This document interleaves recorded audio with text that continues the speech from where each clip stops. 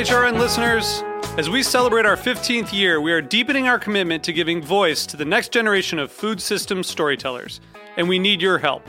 Our internship and fellowship programs help activate new possibilities for underrepresented and underestimated young people through experiential journalism, audio engineering, and production training. Through these unique programs, HRN helps food equity stewards build essential workforce readiness skills that expand their potential and foster economic mobility. Please consider supporting these critical programs.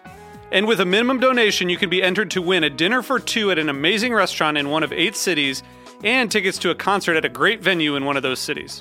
We have incredible partners across the country who have donated, as they also share our passion for helping to educate the next generation of food systems storytellers. Check out heritageradionetwork.org/15 to donate and enter to win today. That's heritageradionetwork.org/15 to donate and enter to win today. And make sure you donate before March 31st. Thank you.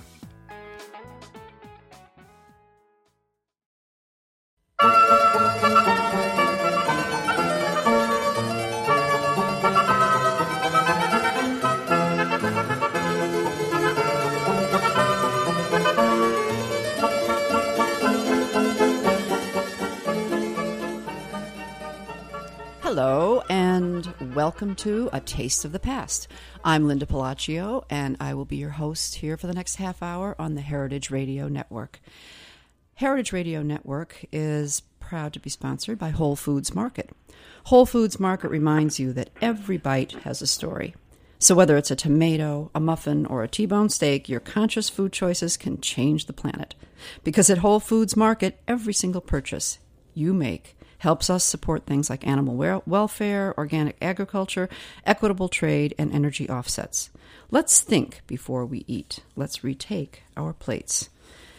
Whole Foods Market. That was obviously a prepared statement that I read, and I didn't read it all that well, sorry, but I think everyone is familiar with Whole Foods Market, and I encourage you to go and check out their wares. It is springtime, and springtime in the food and restaurant world is Academy Awards time, and especially now the restaurant industry is all a-Twitter, and twittering too, about the San Pellegrino recent awards that are the world's 50 best restaurants, and those awards were just given out this week in London. And it's just an amazing list and an amazing group of chefs and restaurants from all over the world who showed up. And then, of course, following that, we just had the IACP, which is the International Association of Culinary Professionals Awards for cookbooks and people in the food world. And then in New York City, our own James Beard Foundation gives out the James Beard Awards for Best Chef, Best Restaurant. And we have with us today Mitchell Davis, who is the Vice President of the James Beard Foundation. Welcome, Mitchell. Hi, thank you. Hi, Linda.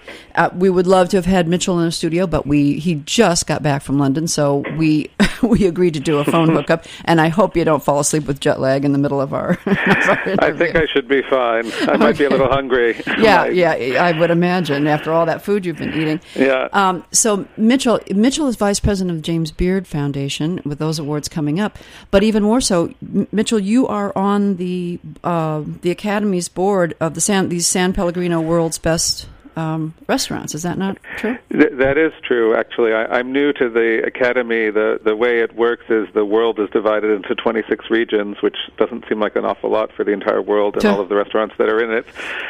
And the United States of America, or actually North America really, is divided into 3 regions, and so I'm the chair of the eastern region of the North America. So up the whole seaboard, I guess, although not into Canada. Yeah. Well, I think it was in reading the reports about these awards, it was really interesting to note that this is the first time in 5 years that there's a new number one. Yeah, it was very exciting. Even the old number one was excited, I have to say. The old number one was Ferran Adrià El Bulli, of course, and no one really challenged its position there. But I think that since the voting had been done, he announced his closing next year of that restaurant. So something was in the mix, and And Noma, which is a great, by all accounts, an amazing restaurant in Copenhagen, has taken the top spot, and the entire audience of chefs and restaurateurs and food purveyors just erupted when it was announced. They were so excited. And the chef is a 32-year-old chef. Yeah, Rene Redzepi. He's young. The restaurant's only been open 7 years. It's pretty much been the same 7 or 8 guys. There's some women in there too who've been running it. I haven't been, so although several people were making plans to go from London upon the announcement to Copenhagen for lunch, and unfortunately I couldn't stay because of our own awards. But by every account I've ever heard, it's just a spectacular place to eat. Only 40 seats, a really creative cuisine that's fundamentally based in that place with local ingredients and a very almost metaphoric sensibility of tastes and combinations, and everyone was just really excited about it, so I can't wait to go. Well, I did see a brief interview with the chef, Rene Redzepi, online. There's a short video after he received the award, and he was, of course, ecstatic. But he spoke of something I thought was really interesting. He was so excited about being there with all these famous and fabulous chefs from all over the world, and just doing this in what he considered even his own method of cooking. He called it wonderful gastronomic energy. And I thought that was, for someone speaking English as a second or third language, I thought that was a wonderful descriptive phrase to attach to these awards. Yeah, it is, and it's funny. I know exactly what he means because the whole gathering of those people from all over the world, not unlike the Beard Awards, although ours are limited to North America, primarily American chefs. It was really something special, and the United States did phenomenally well in terms of the world. Tell us who placed there. Yeah, well, the list, well, actually, there were 7 restaurants from the U.S. that made the top 50 list. I think the highest was Alinea in Chicago, where Grant Achatz is the chef, and Danielle's restaurant, Danielle, has the highest climber, jumped 33 spots to take the 8th place. Wow.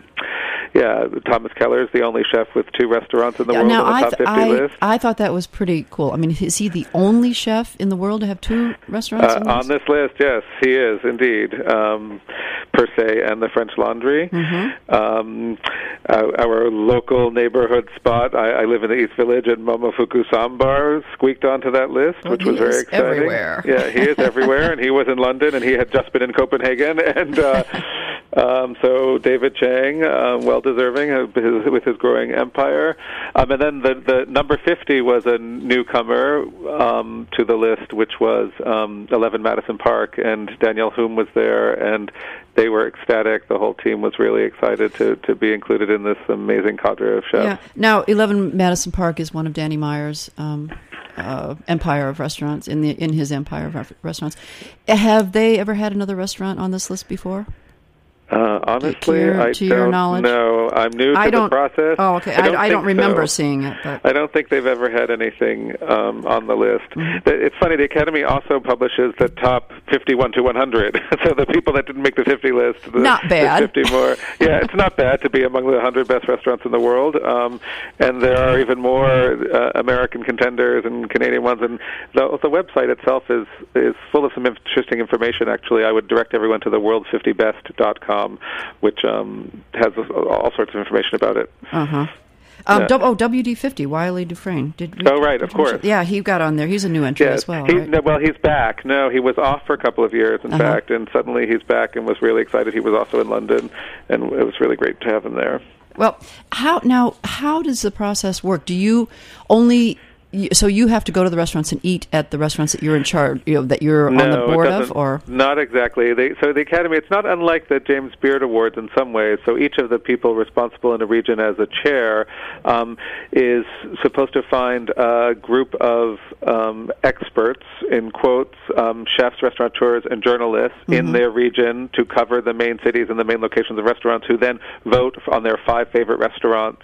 And those votes, there are over about almost 1,000 associates who vote around the world, then form is where this list comes from. So no chair or person has any power over the actual voting process. They have the power over finding the people who scattered around the world. I mean, I'm lucky everyone I'm looking for is in the same country, but some people's regions have, the entire Africa, the continent of Africa is one region, and so someone has to do a lot of legwork to find people who have experience in the restaurants around there, although there is an entry from Johannesburg, from South Africa, that made it to the list, which was very exciting.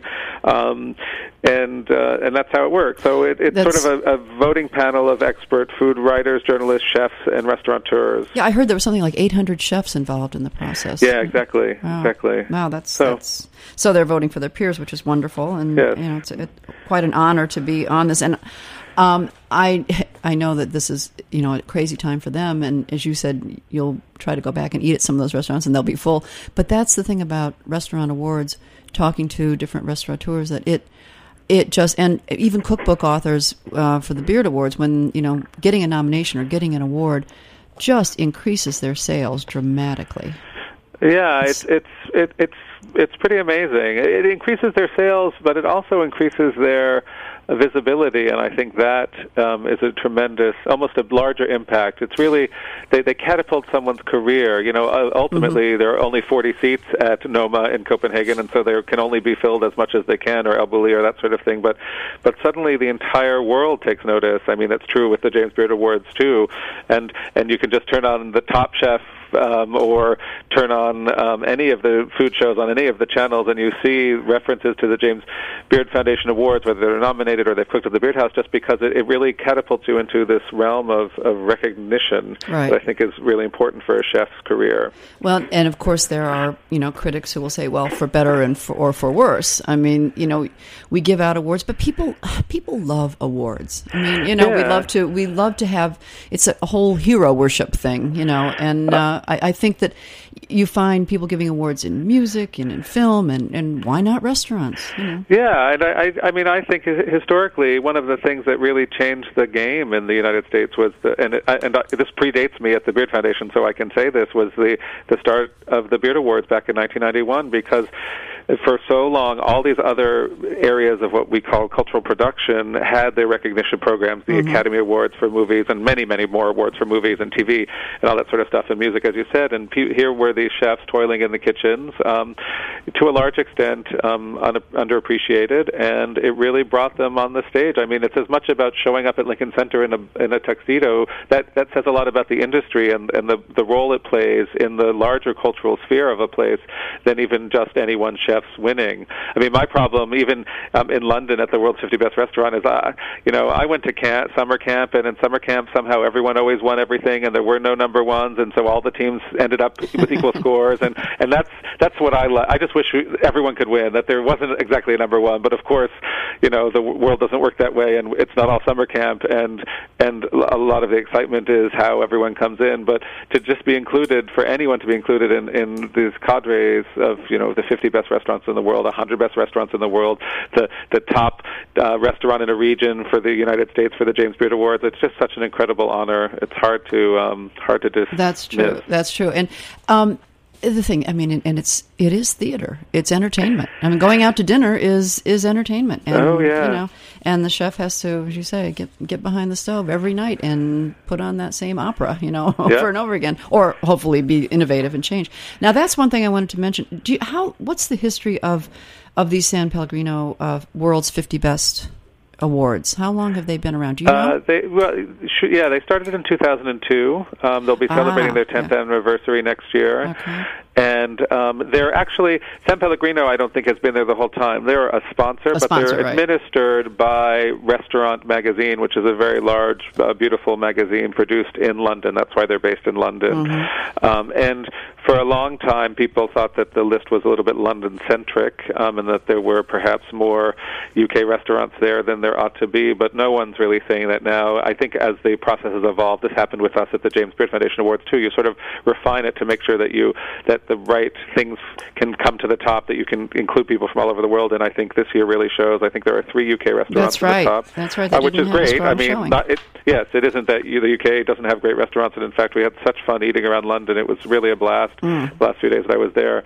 But they're tweaking it, and there'll still be more changes to divide, to make sure that regions are represented equally. It's sort of a gastronomic gerrymandering in some way, but the point is to really make sure that if there is some great restaurant someplace that it can shine. We have the same situation here in America, where we have some food hubs like New York City or San Francisco or other places in the country where there's a large concentration, and then you want to make sure that other restaurants in other places have an even chance, and That's that the representative awards really mean something across the whole area. So well, and we'll get into more specifically on the James Beard Awards in the second part of the show, but what I wanted to give our listeners was kind of the rundown of the top 10, which I think is quite amazing. The USA had 3 restaurants in the top 10. It's amazing. Yeah. So I've got the list in front of me. I don't know if you do. If we can I do too. Sure. Can we read it down from number 1? Sure. Well, let's go from 10 up. So 10 up. There we go. 10 was Countdown. Per Se, Thomas Keller's Per Se in New York City, which is a great restaurant, a beautiful place. And at number 9 was Arzac in San Sebastian, Spain, another wonderful restaurant. And really, although Ferran Adrià is arguably the most famous chef in the world, and he is Spanish, he always credits Arzac with laying the groundwork that made him possible. So Arzac is very pleased to be there. Danielle is number 8 with Danielle here in New York. And interestingly enough, he's opening in London this week. And so one of the celebrations was in his new bar Boulou in the Mandarin Oriental Hotel, and it was spectacular. He invited all the winners for lunch. Oh, wonderful. Number 7 is Alinea in Chicago, Grant Achatz. Number 6 is interesting. Number 6 is Osteria Francescana, which is this little restaurant in Modena, which I happen to have popped into, accidentally years and years ago, and has grown to be this real cutting-edge restaurant, a fantastic place, a really creative cuisine in a town, Modena, which also has some incredibly old traditional historic Emiliano-Romagnan cuisine. That's right. Number 5 is Mugaritz in Spain, another one of the great creative Spanish minds. Number 4 is El Salar del Can Roca, where I have not been, but another Spanish restaurant, and people just can't say enough wonderful things about it. So Spain does very well, I would say, with 4 in the top 10. Absolutely. Spain, USA. Number 3, which is down 1, is the Fat Duck, which is one of Heston Blumenthal, and an incredibly fun and exhilarating experience to eat there, and everyone's favorite British chef, really a terrific guy. Number 2, as we said, was El Bulli, down from the top spot for the first time in 5 years, and next year will be closed. And he spoke a little bit to that when he addressed the crowd about how what will be coming next. He doesn't really know, but he's sure it will be interesting to everybody. Of course, that's a no-brainer. And number 1 was Noma in Denmark. It's really an impressive list. Very impressive. And I mean, and not to give short shrift to the rest of the 150. Yeah, and even 1,000, but yeah. Right. I mean, we're talking about the whole world here. Yeah, that is really something. Well, we're going to take a short break, and when we come back, we'll talk more specifically about the awards coming up on Monday, the James Beard Foundation Awards, okay? Sure.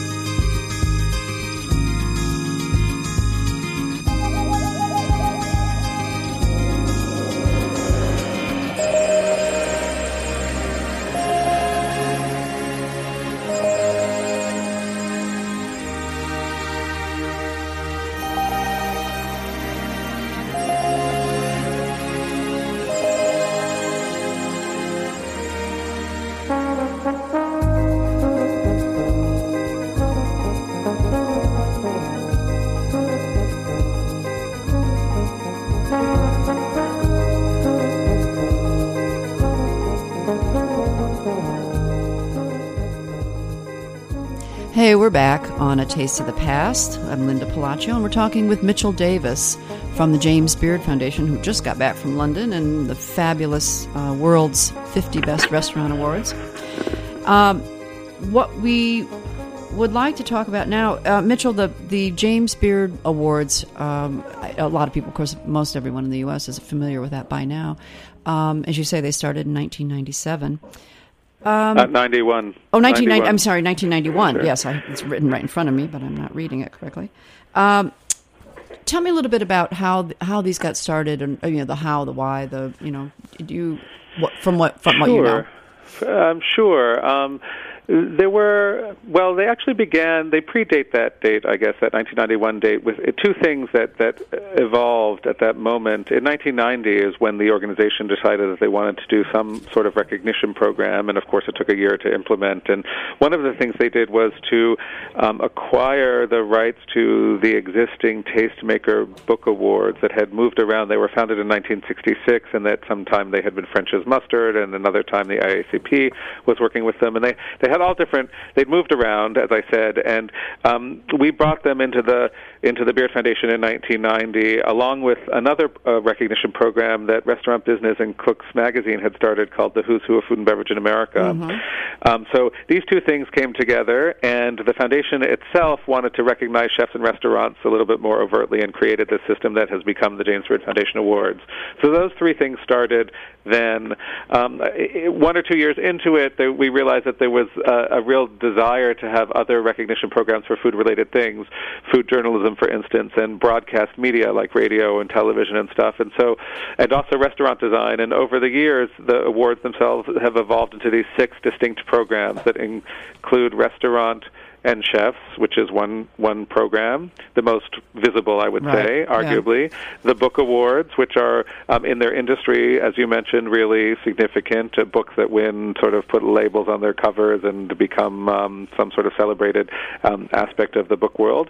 Also, food journalism, which has morphed to include obviously blogs and online reporting, as well as newspapers and magazines. And then broadcast media, which is radio and television, and the Who's Who and other Lifetime Achievement and Humanitarian Awards. And that's what we are announcing at various celebrations this weekend that start on Sunday, May 2nd. Right. Yeah. Well, I think that what is interesting is the way that, as you say, because certain regions, it's hard in the United States to compete, obviously, with major cities. I mean, everyone in the country can't compete with all the restaurants in New York City or Chicago. So it's split up very nicely into regions, which I think is a nice way to do it, a fair way to do it. We're talking about the Chef Awards now. And I'm sorry, the best restaurant, the Chef Awards, right? Yeah, there are 10 the country's divided into 10 regions, and New York City is considered its own region, just, again, because of the sheer density of great restaurants here. Right. And then the rest of the country makes sort of a lot of sense. The 10 regions, again, it's gerrymandered in a positive way to make sure that there's an equal number of potential players in each place, and so that when a restaurant wins in any region, we can say very confidently that it's as good as the restaurants from the other regions. That's really our goal. We just want to make sure that everyone's on an even playing field. Yeah. And then once a chef wins a region, and there are a few requirements for each region, you have to have cooked in that area for at least 3 years, I believe it is. The specific details are on our website, jbfawards.com, and also jamesbeard.org. But that's once you win a region, often what happens, the process that we have seen happen now, this is our 20th year that we're giving out the James Beard Awards, is that a young chef may win the Rising Star Chef Award, which is a national award and is given to someone who's under 30 years of age. That chef may go on to win his or her regional award, and then eventually, if they keep working at it, he or she goes on to win one of our national awards, the Outstanding Chef Award, or Outstanding Restaurant, or that kind of thing. That's a natural and wonderful progression through our industry if you're playing at the top of your game that whole time. Right. Well, that's excellent. I noticed that one thing that I wanted to ask you is, do you feel any sense of conflict, being involved in this international, the world's 50 best, and then coming back to New York and being involved in the Beard Awards? Quite the reverse. I mean, for starters, no one on the staff here at the Beard Foundation has any voting rights whatsoever, so we don't participate in the Beard Awards. Okay. So there's, although you may want to try to give someone a free meal, we can't take it, and we can't do anything even if we do for you. And one thing to make very clear is the James Beard House, where chefs are invited to come cook in New York City almost 200 nights a year, also, it's unrelated. The awards are set up to be an evaluation of your peers. So the people voting on the winners, or nominees and winners of the Beard Awards, are previous winners and other chefs and restaurateurs from on what we call our judges committees. And so I just need to make that very clear. So there isn't really a potential, although for conflict. And really, my role as a chair of the Academy for the World's 50 Best Restaurants is to make sure that America is properly represented. And in fact, I think that's really not even a conflict, but really a huge objective of ours in the United States, which is always one of our missions as the Beard Foundation has always been to secure the culinary heritage of the United States of America, sort of on the world stage. I know our founder, Peter Kump, was really adamant, and so was James Beard, that America had a bona fide cuisine. And so to be able to make sure that we get equally represented in the world of restaurants, I think is really on target with our mission to assert that our chefs are incredible and the results of that World's 50 Best thing, which this year, by the way, I had nothing to do with. I'm new to the whole thing and have this is my first thing, my first experience with it. We just wanted to clear the air. We just wanted to make sure. I'm glad to have the opportunity to. No, I really have an administrative role to make sure that everything that happens in our region, one of the three regions of the United States, happens well. And in fact, there's overlap. The two other chairs are also involved in our awards committees.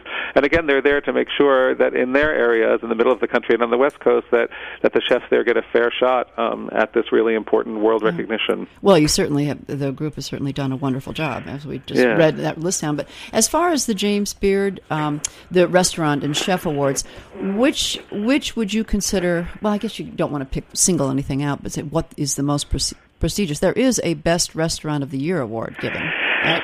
Yeah, we call it Outstanding Restaurant. You know, one of the things that's interesting when you're looking at restaurants, and in fact, in our meetings in London, we were having this conversation there too, is unlike the Academy Awards, which award an actor or a director for a new piece of work that happened in that year, when we're looking at an outstanding restaurant, that's something that has existed over time and will exist in the future.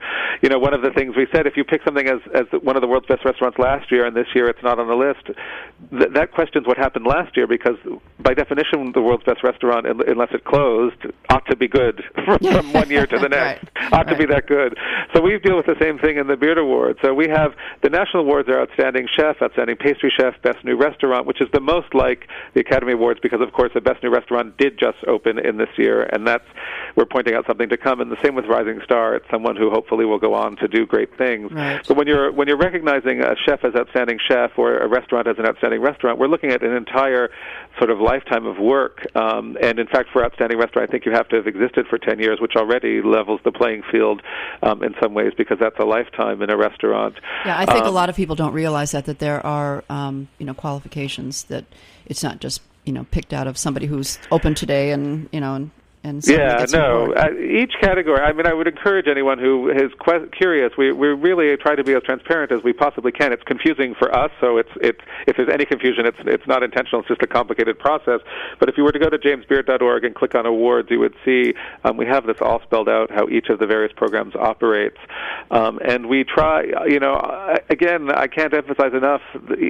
As someone who sat in occasionally on the awards committee meetings, and I'm not on any of those committees. Again, I have nothing to do with the actual voting or the process, just to make sure that everything goes smoothly. But as someone who has sat there and watched once in a while these people deliberate from around the country, everyone takes this so seriously. I mean, they both recognize how important it is to a chef in a career, but also just how important it is to our country to make sure that people really doing important things in food and wine and in the hospitality industry are recognized, and that the right people are noticed and the wrong people aren't. That's right. And really, as you said, it's a big playing field, and and I think the organization has done a very good job at trying to reach out to everybody. And as I said, we all love to winners and heroes.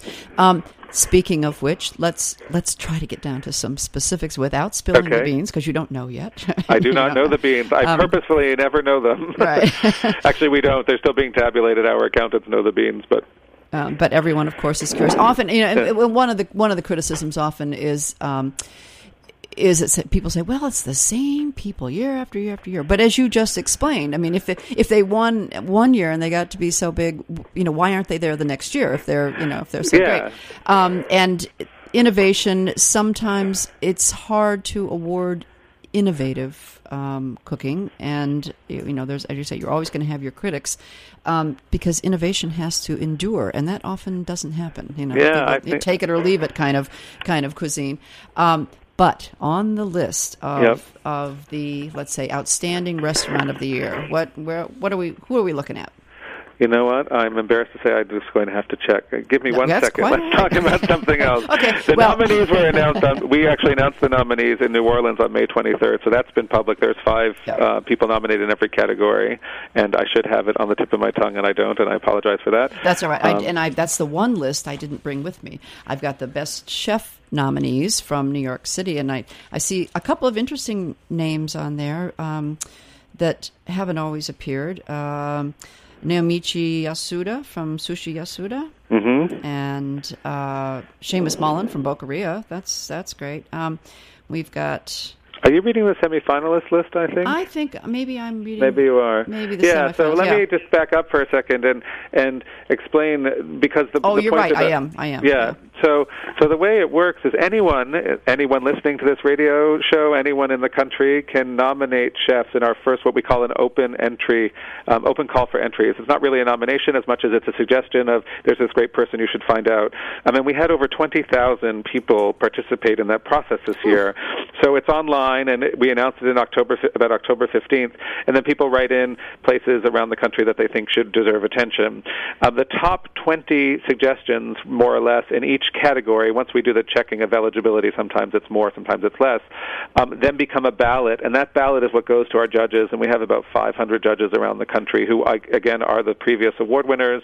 Our awards committee, some journalists are on that, and they're the ones who vote, and the top 5 in each category become the official nominees. So from semifinalists, we go to nominees, and then on Monday, we'll be announcing the winners. They voted again, so there's 2 rounds of balloting among the judges. All right. Well, so what do we have the outstanding? I'm sorry, because I brought the entire list with me. It's a great list, and that's the list that really shows that there's a lot of people out there that are in contention, and I think that if anyone were to make a culinary tour of the United States and eat in all of those restaurants on the semifinalist list, they would have a really exciting gastronomic experience. Let me see, figure, I'm about 20 pages filled with names. 20 pages, right. So what have you got on the official nominees, Okay. And for New York City, which again is one of the 10 regions, and it's carved out on its own for obvious reasons, but we keep it distinct. And in New York City, we have Michael Anthony from Gramercy Tavern, Danielle Hume from 11 Madison Park, again, number 50 on the world's 50 best restaurants.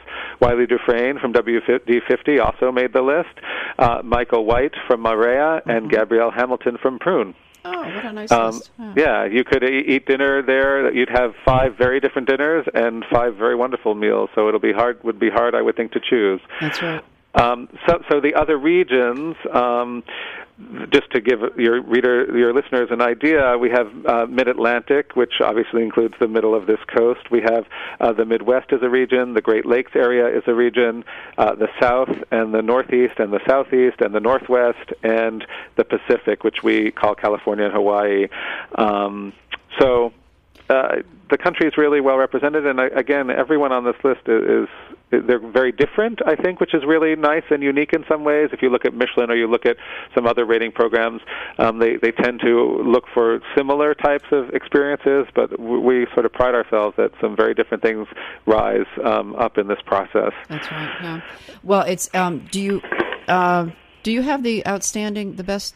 The outstanding restaurant of the year list there? Yes, I have outstanding chef and outstanding restaurant. So for outstanding, let me just get the right one.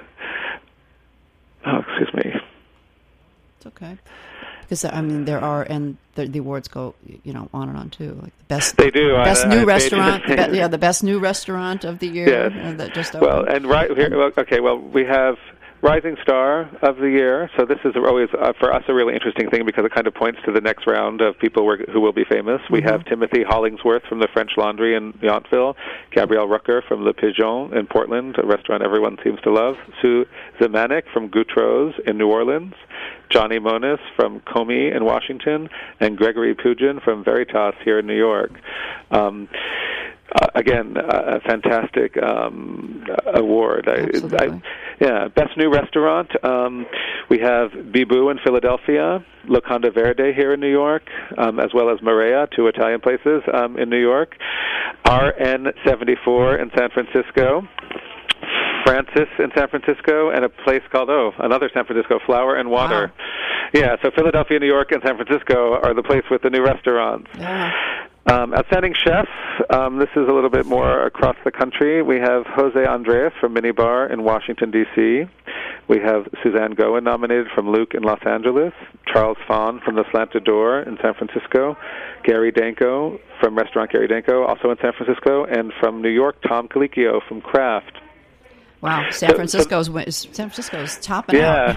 Yeah. In fact, Los Angeles was a little bit peeved, I think. There was an article recently in the LA Times, although there are several chefs from Los Angeles, but none in the top national awards. So I don't know what that means. And then for Outstanding Restaurants, sort of the big one of the night, again, restaurants from across the country here. We have Babo from New York City and Danielle. We also have Boulevard from San Francisco, Spiaggia from Chicago, and from Birmingham, Alabama, where I will be in 1 week, we have Highlands Bar and Grill. Wow. Yeah. Interesting list. Well, we can't give any hints as the winner is, because those are kept at the accounting firm's offices in their briefcases, handcuffed to their wrists. Pretty much. But we will be blogging and tweeting it live as it happens on our blog. Is called delightsandprejudices.com. That was the name of Beard's memoir, or you can just find it by going to jamesbeard.org. And it'll be there before it's released anywhere, just because we're going to be sitting there next to the stage writing about them as they are announced. Well, the people who look forward to this and the critics alike, they're all a Twitter right now, because I mean, they wouldn't have anything to criticize if you didn't give the awards. So exactly. I think it's a really it's obviously an honor for the people who work so hard to receive it, and I appreciate your giving the time to describe both of the processes and relive a little bit of your time in London there. It was great. My pleasure. And I just wanted to remind people that one of the restaurants that a lot of the people who were in London gathered at for the awards, St. John, with Fergus Henderson, his nose to tail cooking, he's going to be right here in the studio with me next week, and we look forward to having a great show with him as well. So you were so lucky to get to eat in a lot of those wonderful restaurants this past week, and we had quite a lunch at St. John. It was fantastic, and we spotted Eric Repair in the corner there, and he joined us, and we really ate a lot of. Actually, we ate less pork than I expected. Yeah. Lots of wonderful vegetables. Anyway. I mean, last meal I had there was fowl. I had like a wood fowl or something, wood duck. So you never know. It's something you different. never know. Yeah.